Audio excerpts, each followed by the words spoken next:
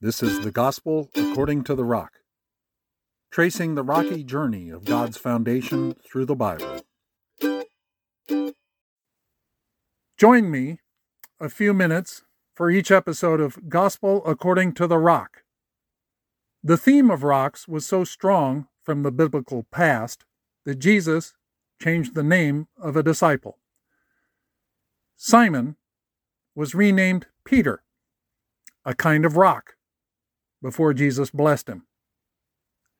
There might be a blessing for people who want to hear more. Please join me for each upcoming episode. Produced by Static Force, LLC. Sometimes things don't change.